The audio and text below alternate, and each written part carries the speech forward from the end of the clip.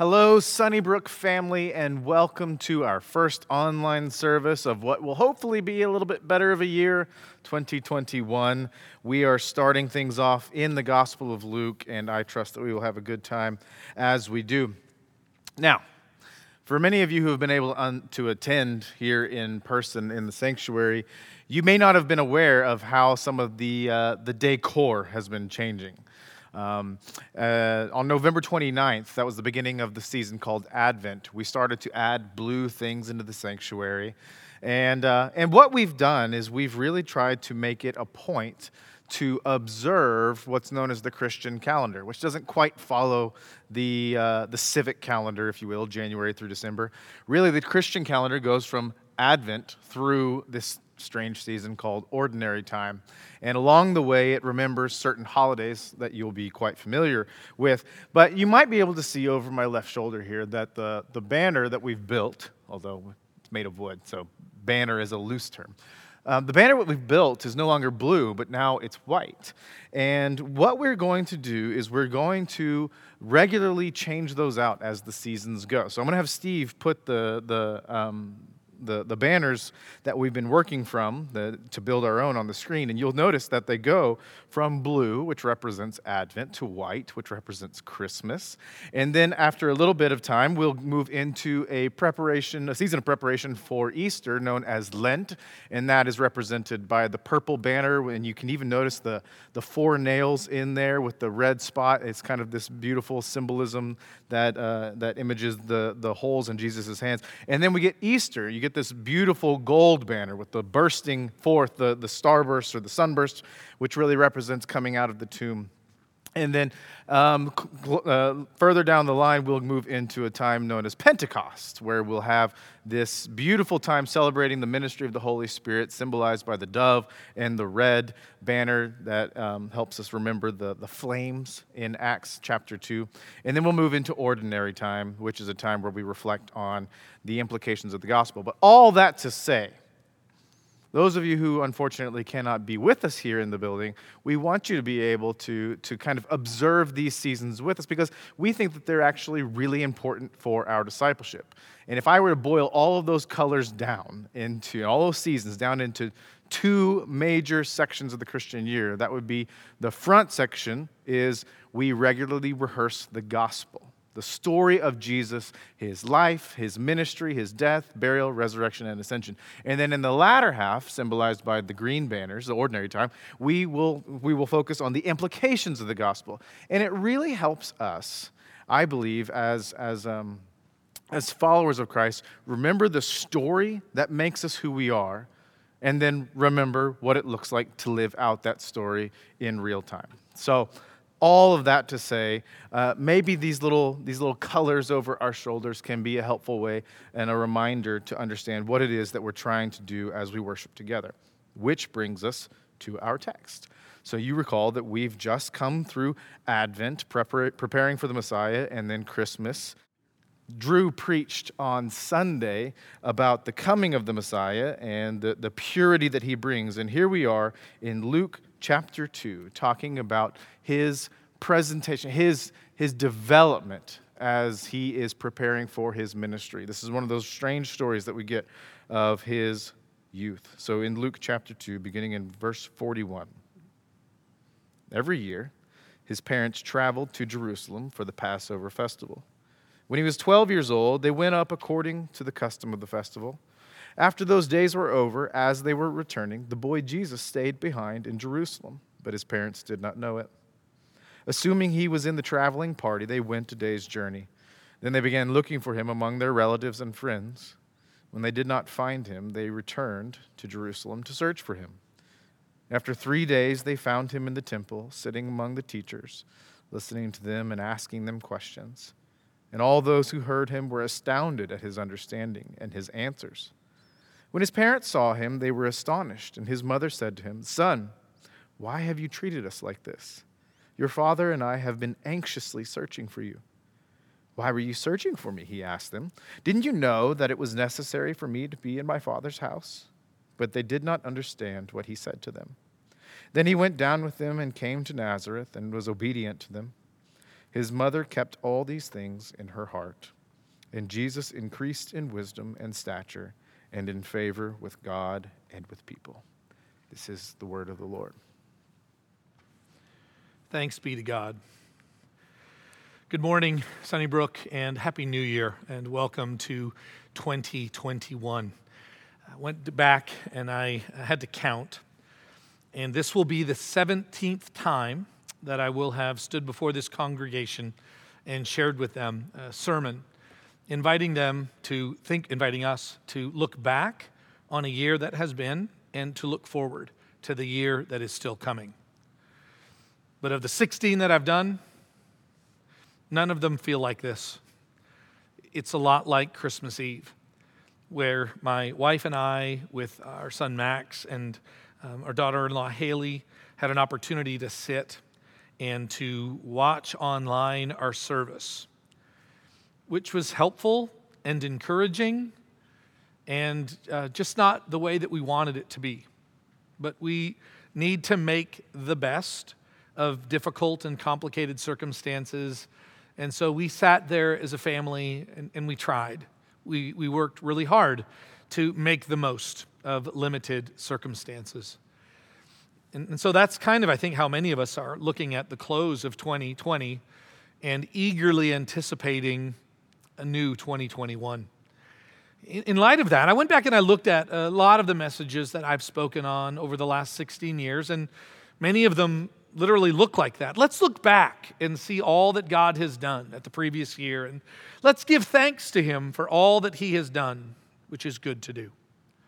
And then we stop kind of midway through the sermon and let's look forward to what God is going to do. And let's remember what God has done. And then let's look forward to what's happening in the future. And all of those seem very true and real and appropriate. But looking at this year, we really felt as though it was just time to jump right in. We are starting a series that is going to be running from now up through Easter, where we are going to be looking at the life of Jesus Christ. Now listen, we don't want to forget that today is January 3rd, and it is the first Sunday of 2021, and I think collectively we're all taking a kind of like a temporary sigh of possible relief, knowing that 2020 and all of its complications are not completely done. But we're hopeful that a new year is upon us, and we believe that God will continue to be kind and to provide and to protect us. We are hopeful that 2021 is going to be better than what 2020 was, and we couldn't think of a better way for us to do this than by jumping right in and recognizing that what we should be doing this morning is looking at what God has taught us and what God's Word specifically teaches us about the life and the ministry of Jesus Christ. And so this series that we're looking at is going to be focusing on the gospel of Jesus. Now, there are 4 accounts of the Gospels. There's Matthew, Mark, and Luke, the synoptic Gospels, that tell very similar stories about who Jesus was and what Jesus did. And then we have that 4th Gospel, the Gospel of John. Most people, that's their favorite Gospel, in which it also speaks in very different ways, but also speaks a uniform message about the person of Jesus Christ and His life and His ministry. And so from now until Easter, we are going to be, as a church, engaging 2021 with the gospel, not of Matthew, Mark, Luke, and John, although they're the ones that recorded it. They're the accounts that we are going to read, but the gospel that comes from Jesus. And we're doing so because we believe that what we need as the people of God and what God has given to us as one of His greatest gifts is His Word and the accounts of Jesus' life and teaching, so that you and I can face what 2021 is going to bring at us. Because 2021 is not a thing. It's just time. But the one sovereign over time and the one directing our steps and the one leading us and the one empowering us and the one encouraging us is God Himself, the triune God, Father, Son, and Spirit. And we are here as the people of God to respond to Him. And so here we are looking back at a very complicated year and looking forward, hopefully, to a to a better year. And I've heard a lot of statements about, wow, we sure didn't see this coming. I want to begin actually kind of our look at how this story from Luke chapter 2 is going to really kind of set the stage by looking at what are those things that you and I can be certain of, and those things that you and I really cannot be certain of. I don't know if you go here. I went here. The two things you can be certain of, did you go there? Well, I had to go back and research this. I knew the phrase, but I never knew the context of the phrase, and I didn't know who wrote it. Maybe you don't either. Well, you're about to find out. His name was Benjamin Franklin. Here's the entire sentence. Our new Constitution is now established. Everything seems to promise it will be durable. Speaking about the Constitution. But in this world, nothing is certain except death and taxes. That's Benjamin Franklin's statement. And there's a number of things that I take issue with from people from the past. And so why should Benjamin Franklin be any different? There's nothing to be certain except death and taxes. Actually, that's not true. That even the gospel accounts are going to remind us about taxes and their place. Jesus is going to have a word about that. But even death is not certain. That's how the gospel ends.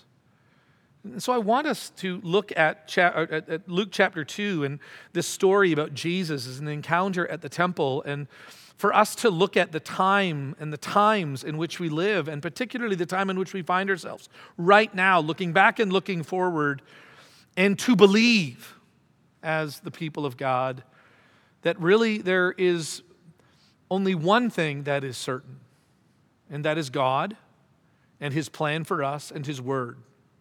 Like, that's the one thing that is certain, that even death is suspended, that even taxes, and I'm assuming that's kind of the dig that Benjamin Franklin was trying to make, but even those have a time. But the one thing that endures, is that what you're looking for this morning? Just one thing that endures? And that is going to be God and His word and His plan for us.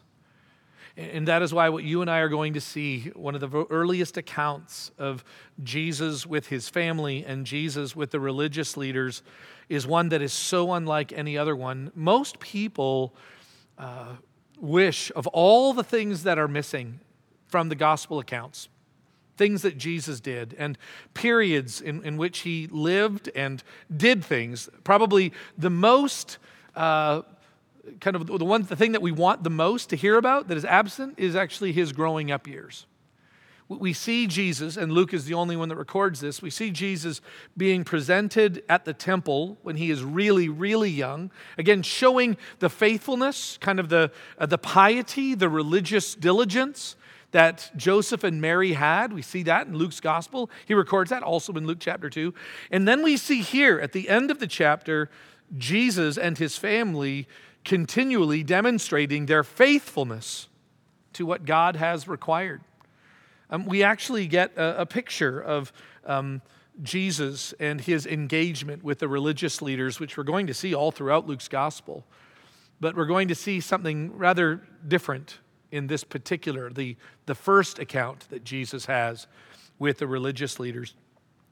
But the first thing I think that we should look at as we prepare to learn from Jesus and we prepare to learn more about Jesus is that there have already been a number of statements that have been made about who He is and what He is about.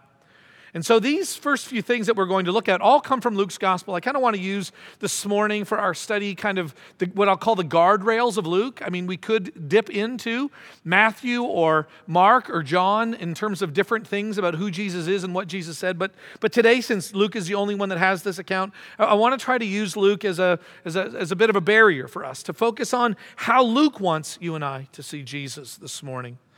And so in Luke's gospel, there are a number of statements that are made about Jesus.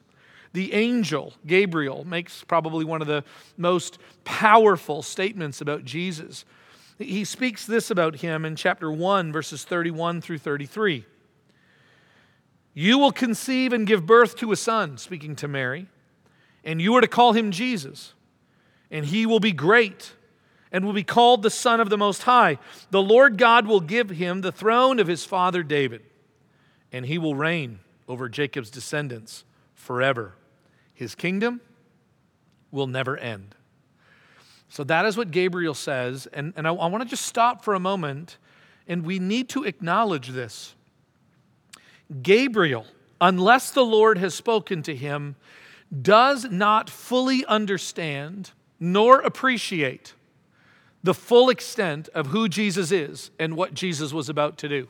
In fact, Peter, later on, is going to make a statement that the angels look into the gospel, which is the good news about Jesus and the kingdom he was going to provide and the kingdom that he was going to give and the kingdom where he was going to reign, that angels look into the gospel with great desire. They longingly look into the gospel, the person of Jesus and the work of Jesus.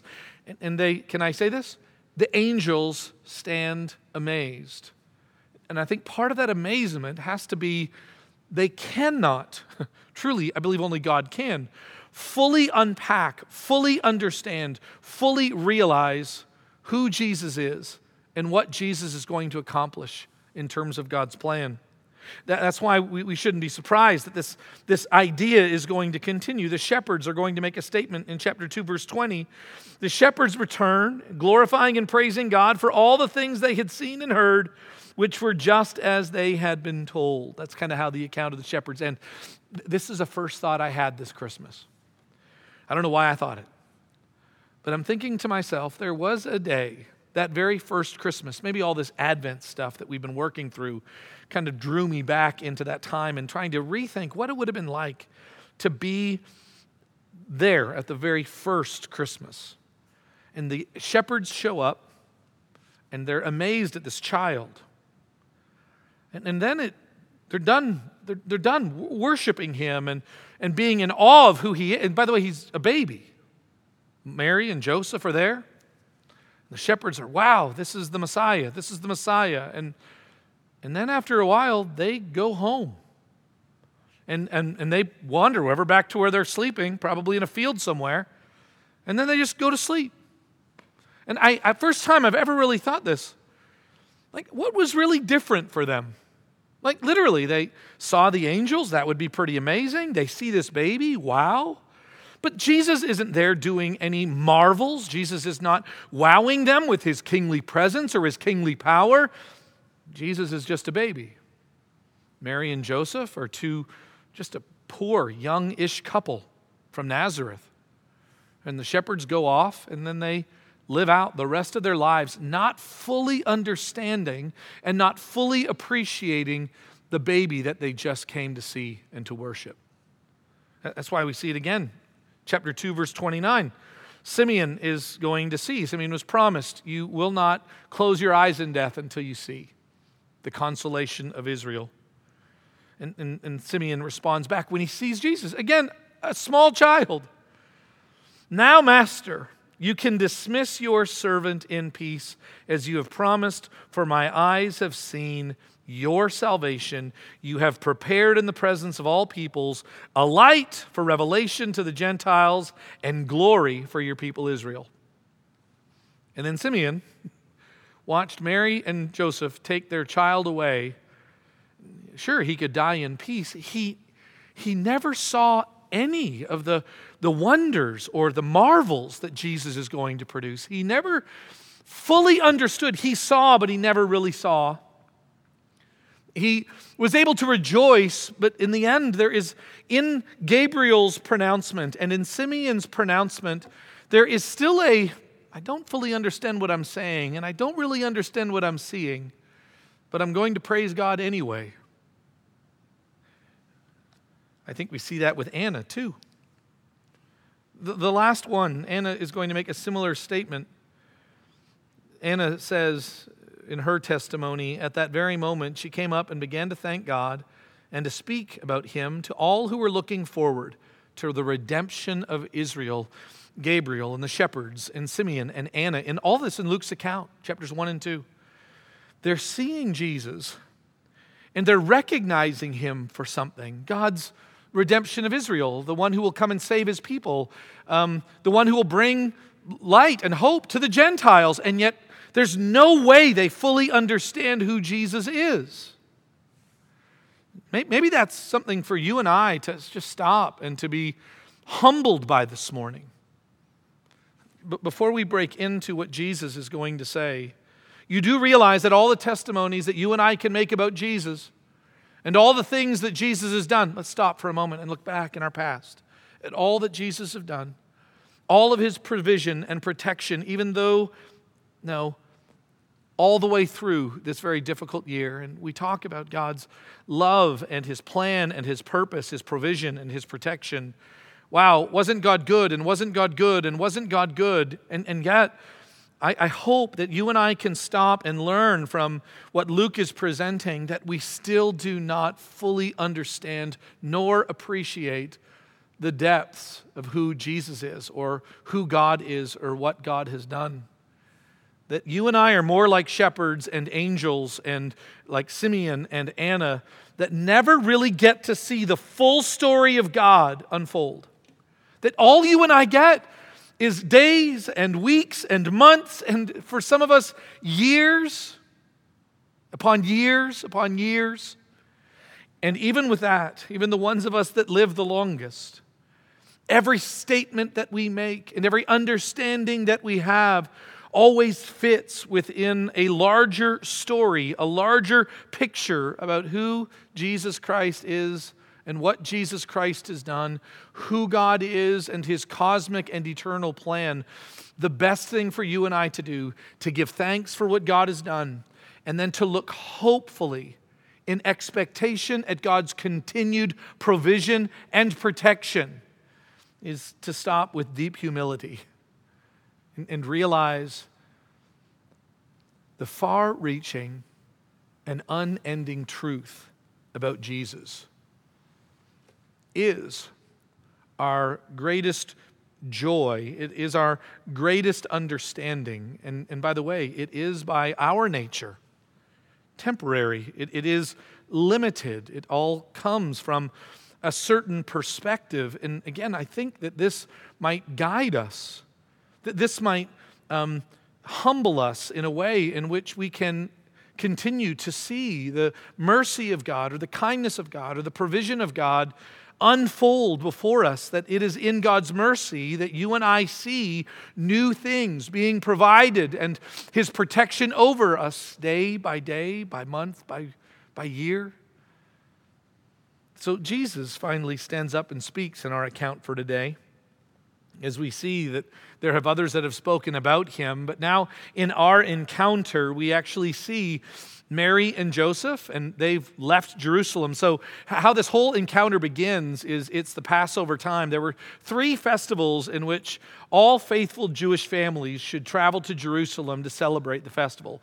Obviously, them being a poorer family and traveling up from the northern area in Nazareth would have not most likely been able to make it for all of the festivals throughout the year. This is the one, Passover, this is the one that seems to be the most important. By the gospel accounts, they love to focus on the Passover and how important that is. And here we have Jesus and his family coming to Jerusalem to celebrate the Passover. The family, with all it entails, now heads back to Nazareth. And what happens? Jesus is left behind, and they don't find out for a while. And Mary and Joseph recognize Jesus is missing. They thought he was with, obviously their family is coming down in a larger group, and they're all going down together, and they realize after a full day is gone, where is Jesus? They turn around, they head back, they look for him in Jerusalem, and then they find him in the temple. And it is in that moment when Mary and Joseph seem to be frustrated with what Jesus has done. And then Jesus speaks to them, this 12-year-old youth. At the age of 12 actually was the time in Jewish tradition which was considered the age of discernment. They kind of become somewhat men at the age of 13.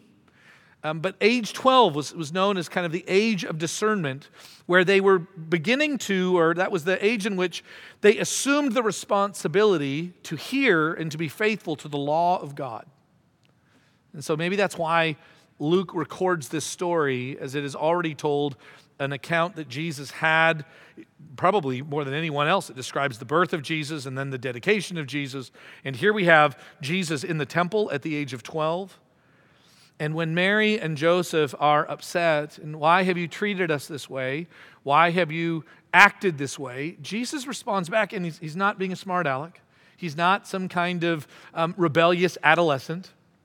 No, but Jesus responds back with a very interesting question. Look at this in verse 48 of the text. Why were you searching for me? He asked. Didn't you know that I had to be in my Father's house? Didn't you know? Now, what's interesting is that you really need to kind of look at this in its original Greek construction to get kind of the full sense. Didn't you know? There was a song that came out a number of years ago. I remember when it was all the rage and kind of everybody sang it every Christmas time. The song, Mary, Did You Know? Mary, did you know? And basically the whole song just rehearses over and over and over again. Mary, did you know about this baby? And did you know about who he was and what he was about? And actually what Luke records over and over and over again is that Mary didn't know. Here's Jesus' statement. Didn't you know? And yet the construction of this sentence is worded in such a way that Jesus is implying, yes, like you should have known. Now, I don't know if what Jesus is thinking about is, but the angel spoke to you, Mom, and the angel revealed who I was. The angel revealed that I'm not just an ordinary boy, that I'm not from Joseph, who I would call like my earthly father, but there's my heavenly Father. Like Jesus has an awareness here, and he says to Mary and Joseph, didn't you know? He's not trying to smart off at them, because Luke goes out of his way to point out that Jesus grew up faithfully under the submission and under the care of his parents. Didn't you know that I had to be in my Father's house? This is the testimony that Jesus makes about himself. He understands something about his identity and about his purpose.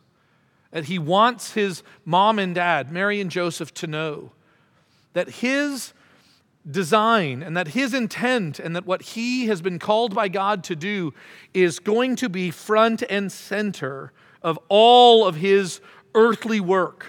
Everything that he's going to do, he is going to be following, and he is going to be obeying, and he is going to be seeking after his Father's, his true Father's will. And that's why it's not strange to actually see in the gospel accounts Jesus to respectfully still honoring his family, but rubbing against them. Because Jesus is pointing out in his testimony about himself, like, didn't you know, Mom and Dad? Didn't you know that I must be in my Father's house? And it's in this account, what you and I actually see, and what we actually look at in terms of what the text says, is the text describes Jesus in terms of what he was doing. It says in verse 46 of the text, after 3 days they found him in the temple, sitting among the teachers, listening to them and asking them questions. And all those who heard them were astounded at his understanding and his answers. What we actually see in this particular account is Jesus' love and Jesus' devotion to the Word of God, and then with that Word of God, engaging around him the people. Sometimes the people of God, sometimes the crowd, sometimes his disciples, sometimes his enemies.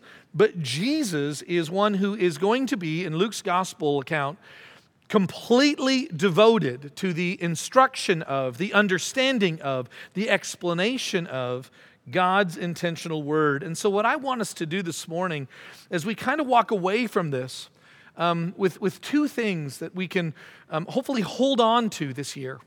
Again, looking back and being grateful, and looking forward and being hopeful. What are some things that never really change?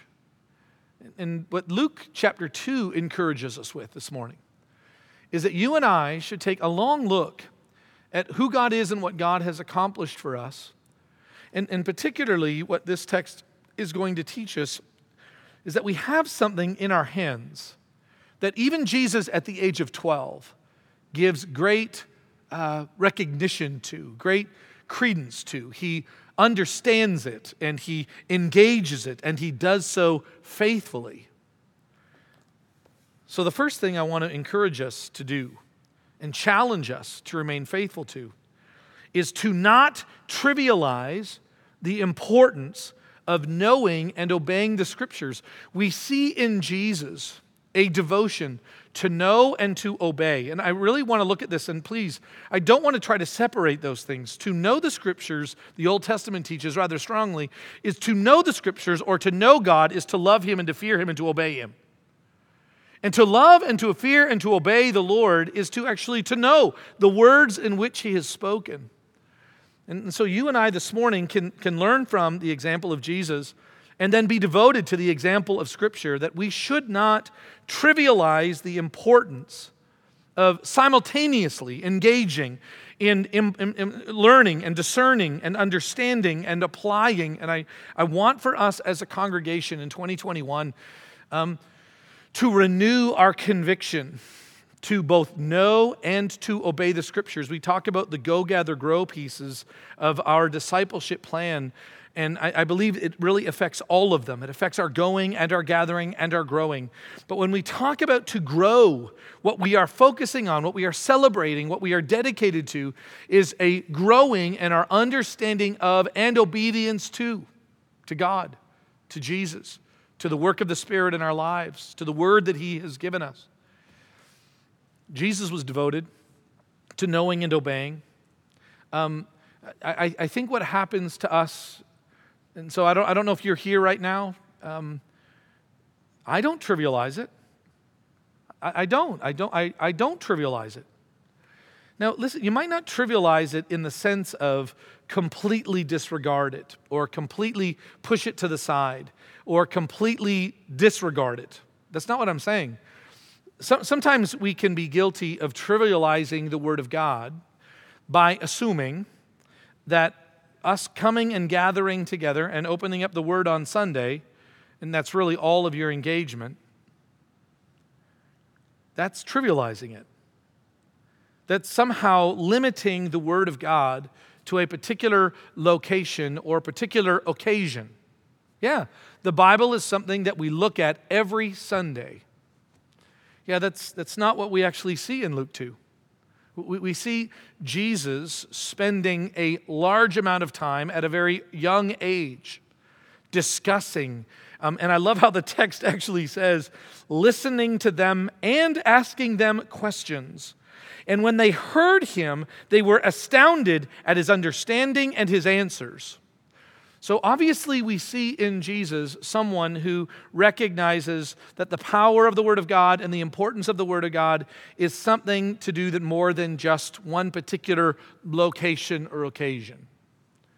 Others of us can be guilty of trivializing the Word of God by relegating it to certain aspects in our lives, like this.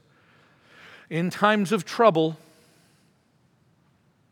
I was driven back to the Word of God because 2020 was a really hard year.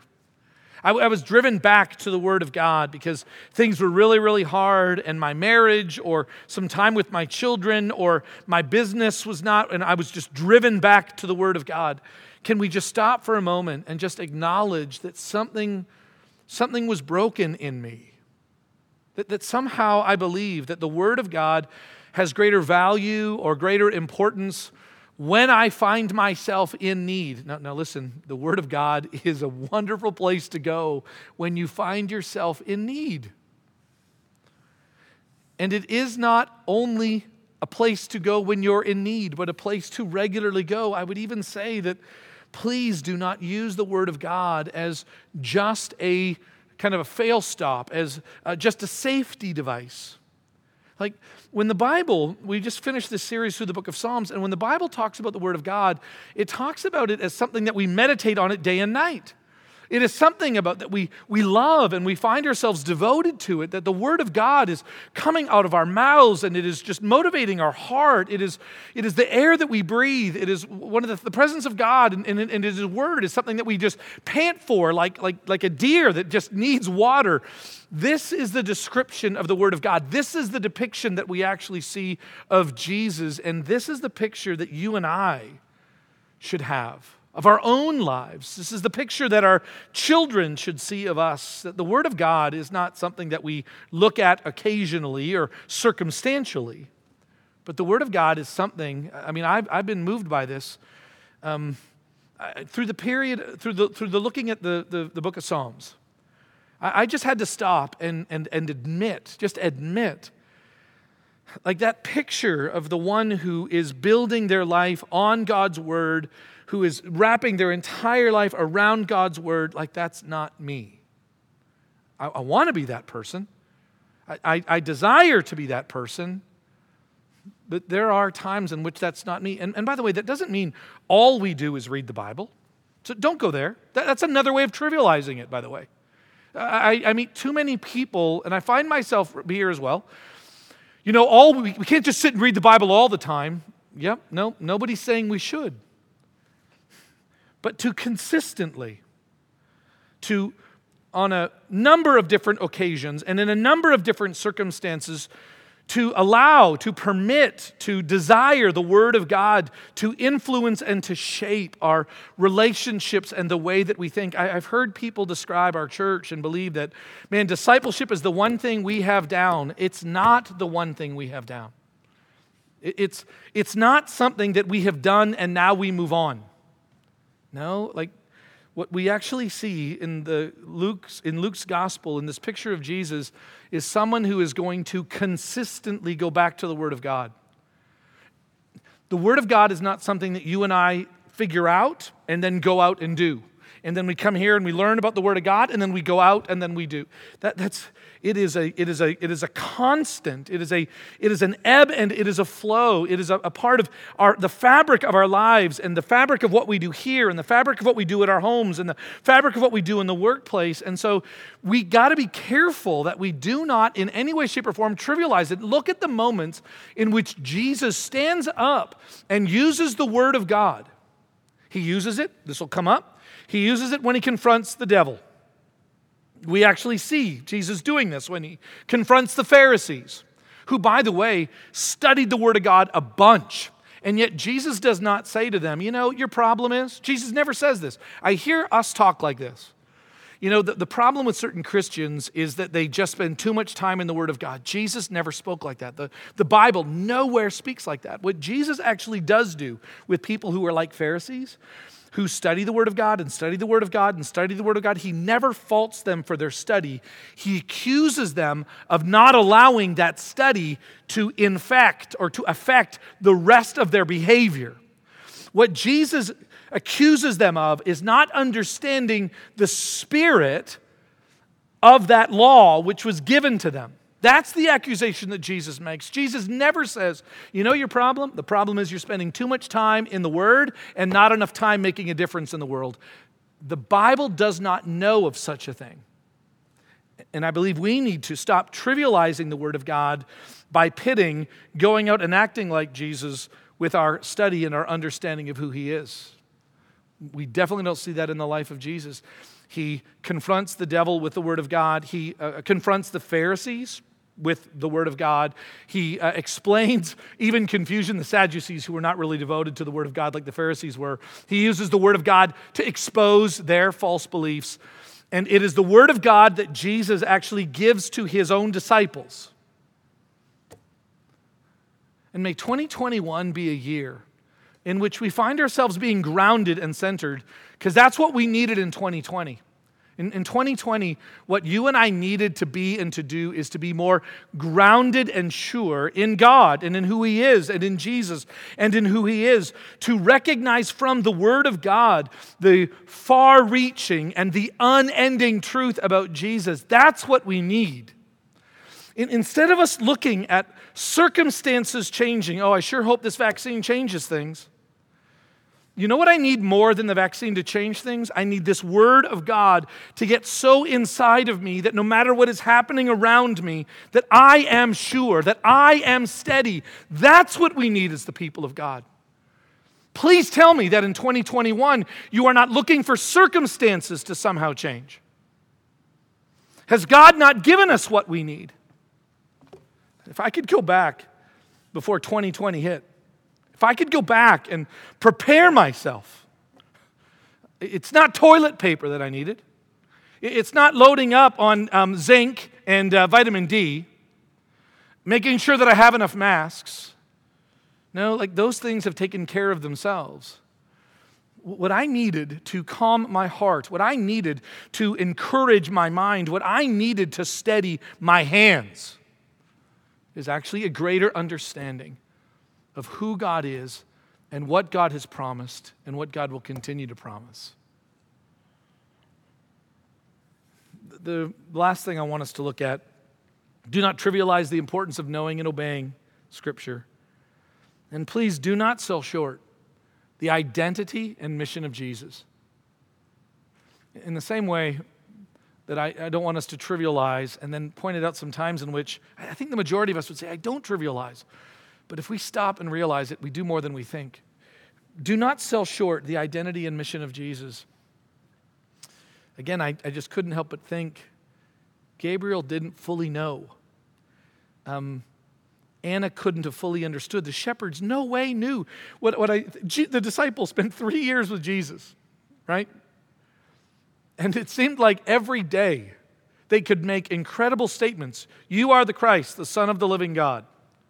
And then the next day, not fully understand. It's not like they forgot that statement. They didn't realize that statement, you are the Son of God.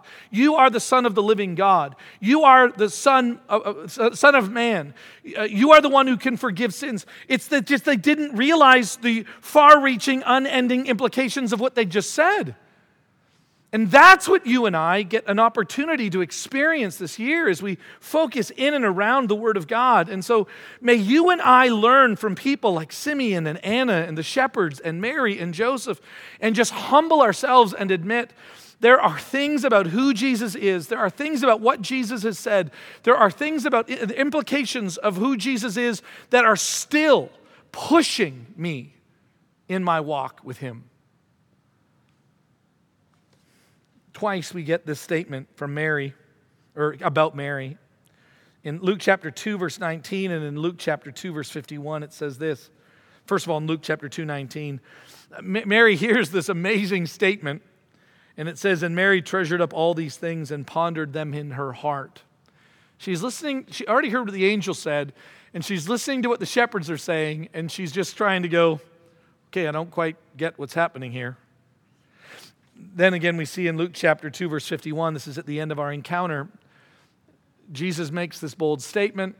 She sees Jesus teaching the religious leaders of his day. And it just says this, and his mother kept all of these things in her heart. What that is describing is just that Mary had to think about these things and think about these things and process these things. And the truth about Jesus just kept unfolding before her. It's interesting that Jesus is going to make this rather bold statement about what he must do. He says, didn't you know that I had to be in my Father's house? And Jesus is going to make this statement a number of times in the gospel. He's going to say in Luke chapter 4, verse 43, so what must Jesus do? He must be in his Father's house. Luke chapter 4, verse 43, I must proclaim the good news of the kingdom of God in the other towns also, because that is why I was sent. The majority of times, though, Jesus is speaking what he must do in terms of his person and in terms of his identity. Luke chapter 19, verse 10, for the Son of Man came to seek and to save that which was lost. Do not be confused about who I am. But the most common phrase that Jesus uses when he describes what he must do is found in Luke chapter 9, where he describes in verse 22 his mission and his person. And in the same way, I don't want us to confuse knowing Scripture and obeying Scripture because they're meant to be together. The identity of Jesus and the mission of Jesus are also together. Jesus doesn't have an identity which is sometimes connected to it's his mission and his identity. And Jesus wraps it up with this: the Son of Man must suffer many things and be rejected by the elders and the chief priests and the teachers of the law, and he must be killed and on the third day be raised to life. This is what must happen to Jesus. 3 times he uses that phrase. This is what must happen to me. And you want to know why? Because that aspect of his identity and his mission is the most difficult for you and I to acknowledge. That Jesus' identity and mission involves sacrifice and rejection and humiliation and pain. It involves us being stretched to the very end of ourselves, as Jesus liked to point out. If this is what they're going to do to the teacher, if this is what they're going to do to the master, then how are they going to treat the servants? And you and I must not sell short the far-reaching, unending truths about Jesus and those implications as they have effect on our lives. It's interesting that at the very end, we actually see in Jesus' ministry with his disciples, he walks with them in Luke 24. This is the last time he uses that phrase that something must happen. And this hopefully will kind of give us some real sense of peace and purpose as we bring this sermon to a close and as we prepare to embrace 2021. He says to his disciples as he reveals who he is and what he is all about, he says, "This is what I told you when I was still with you. Everything must be fulfilled that was written about me in the law of Moses and the prophets and the Psalms." See, Jesus looks back at those Old Testament passages that sometimes you and I trivialize and says, this is what I said had to happen. Don't you understand? Like, God has a purpose and that God has a way and it's going to work and it's not going to be the way that you expect and it's not going to unfold exactly like you want. None of us would bring about what brought about our own salvation. What God did through Jesus Christ, none of us could see and none of us could predict, just like 2020. And yet, looking back on the story of Jesus and the person of Jesus, looking back at what those scriptures teach about who he is and about what he did, you and I are able to celebrate the goodness. We're able to celebrate God's provision and God's protection over us in every way. And therefore, you and I have an opportunity to head into 2021 in a much better place than we ever could have if we hadn't experienced the difficulties of this past year. I hope and pray that you and I can be grateful for those things, that you and I can actually see in the midst of it all God's kindness to us. By looking at the person of Jesus and realizing that this wonderful Passover that God had intended ultimately for the people of Israel to find their salvation, that in the very first Passover, God passes over their firstborn sons, but another day is going to come when he is not going to pass over. Another day is going to come when instead of passing over his son, he is going to sacrifice his son. And that is why what I want you and I to do right now is to conclude our time by having communion together. So please go and make sure that the communion is there, and let us remember what God has done for us in Jesus by celebrating this meal together. And so we take the bread, which symbolizes his body that was given for us, and we eat it together, remembering God's provision and protection. And we take the cup. This would have been the third cup in the Passover meal, the cup of redemption. And we drink it, remembering what God did for us through Jesus Christ. Let's pray. God, we thank you for who you are and for what you've done. We thank you for Jesus and for the way in which you have taught us and the way in which you have loved us and the way in which you have freed us and forgiven us. And so, Father, we come to you right now and we give you thanks for everything that Jesus is, even though we do not know fully all of what that means. But we stop right now and we give you thanks for him. It's in Jesus' name we pray. Amen.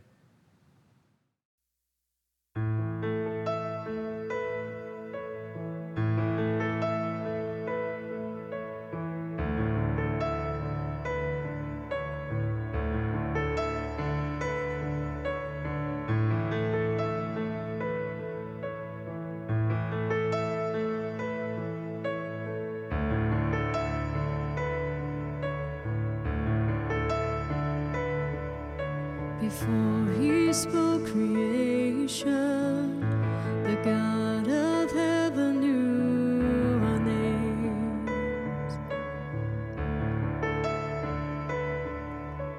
Formed in his reflection, we are his glory on display. And his heart is good, he is always kind. With the cross he proved he is on our side. We are the sons, we are the daughters of God.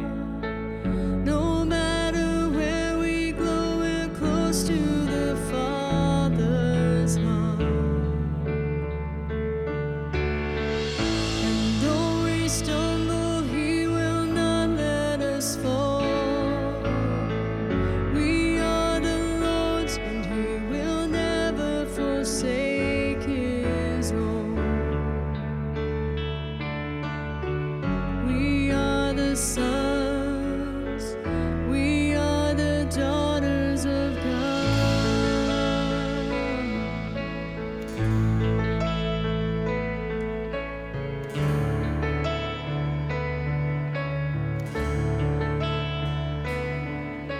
His love he lavished on us and called us children of the King.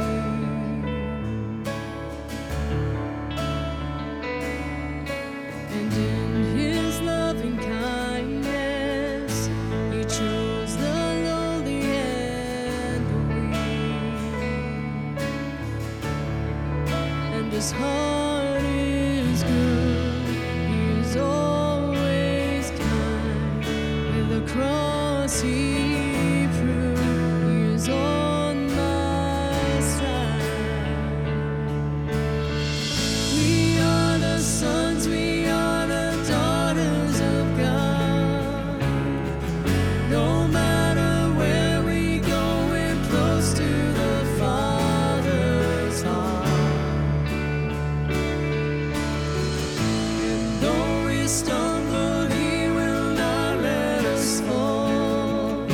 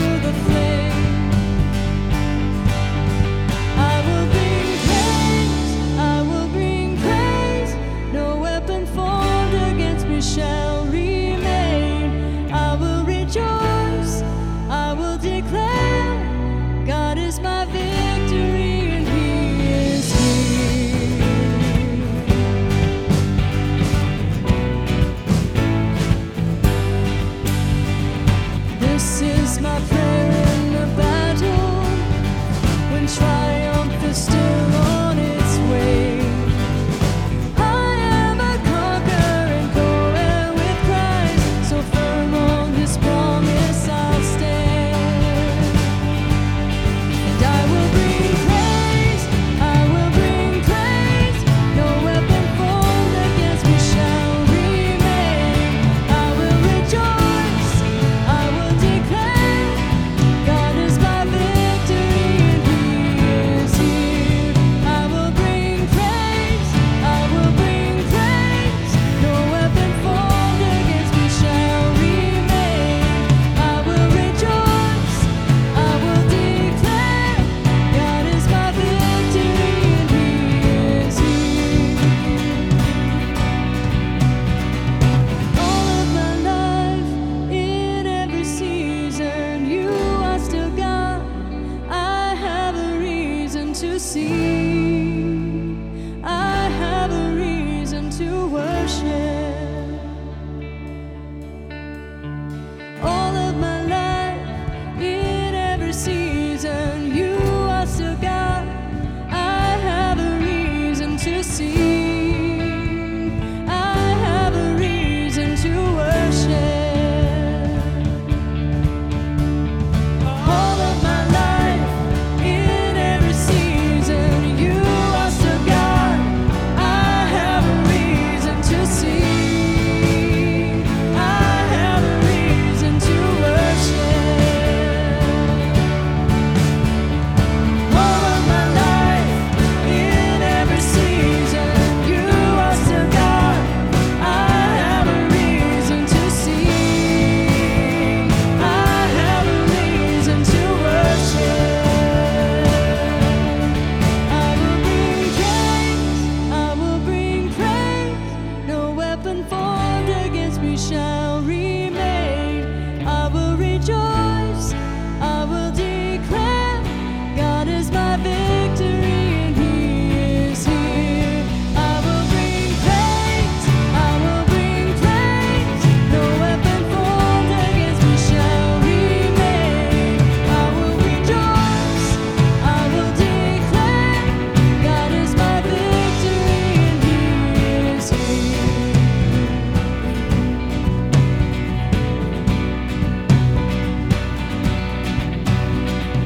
This is my prayer in the harvest, when favor and providence flow.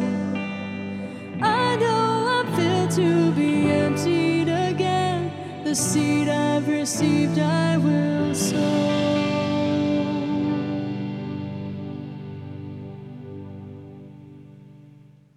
Thank you for joining us on this online service. Want you to know that we sure do miss you, and we appreciate our time to be together, and even this opportunity for us to continue to worship, even though we can't do it together in person.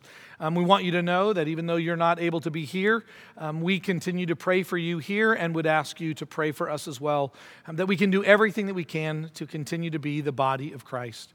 We also remember at the start of this year about our responsibility to be able to give back, to fulfill the missions and the purposes of God and His kingdom, not only here in Stillwater, but throughout the world. And so you'll see a number on the bottom of the screen in which you can text and give to. You can still come to the church offices and drop off a check. I know a number of you continue to do that. Please remember that if there is anything that we can do, or if you know of a particular need in your life or in the life of somebody else, we are still going to be the church, even during these complicated and difficult times. We just do so with masks on. We are looking forward to the rest of this year as it unfolds, believing that sometime in the next 52 weeks, we will actually all be able to gather together in this place to worship, to learn, to eat and drink together, and to celebrate the goodness of our God. We want to close our time this morning in corporate prayer. And we're going to do so by remembering, you've heard me say these words a number of times, the provision and protection of God. And I want to spend some time looking back at 2020. And truly, I know this might sound interesting, but to give thanks to God for His provision and protection in 2020. And then also to ask for that to continue into the future. We do so knowing that He is faithful. Pray with me. God, we thank you for what you have done. We admit that this year was a difficult year. We acknowledge that we have been humbled by it in so many ways. We have been frustrated by it in so many ways. Many of us have been discouraged and depressed by it. But God, I thank you. We thank you for being in it, not just with us, but God, for us. We thank you for your provision and for your protection. We thank you for the ways in which you have watched over us, and we do so recognizing that for many of us, we have lost loved ones this year, whether that be to COVID or other circumstances. God, we see in the midst of all of that your continued provision and protection. Because we believe, Father, that as the people of God, that we are not just here to live forever, but we are here to be faithful to you until our days on earth are through. And so, God, we, with great humility and with a sober awareness of the complications that life can bring, we thank you for what you have done for us in 2020, and we look forward to 2021. And Father, you know our hearts, and you know how much we long for it to be different, for it to be better, for it to be healthier, for it to be more prosperous. God, I pray as a church that we take all of those hopes and dreams and we give them to you, that we trust you to work them out, that more than just circumstances changing in this next year, we pray that we learn to trust you more, to be grateful for all that you have given to us more. We understand that the future is not promised to us to be better, but Father, the future that is promised to us is provided in your presence, is provided in your care, is provided, Father, by you for our enjoyment with you. And so, God, with that understanding, we hopefully engage our tomorrow. We thank you for everything you have done and will do, all in the name of our Savior, Jesus Christ. And all God's people said, amen.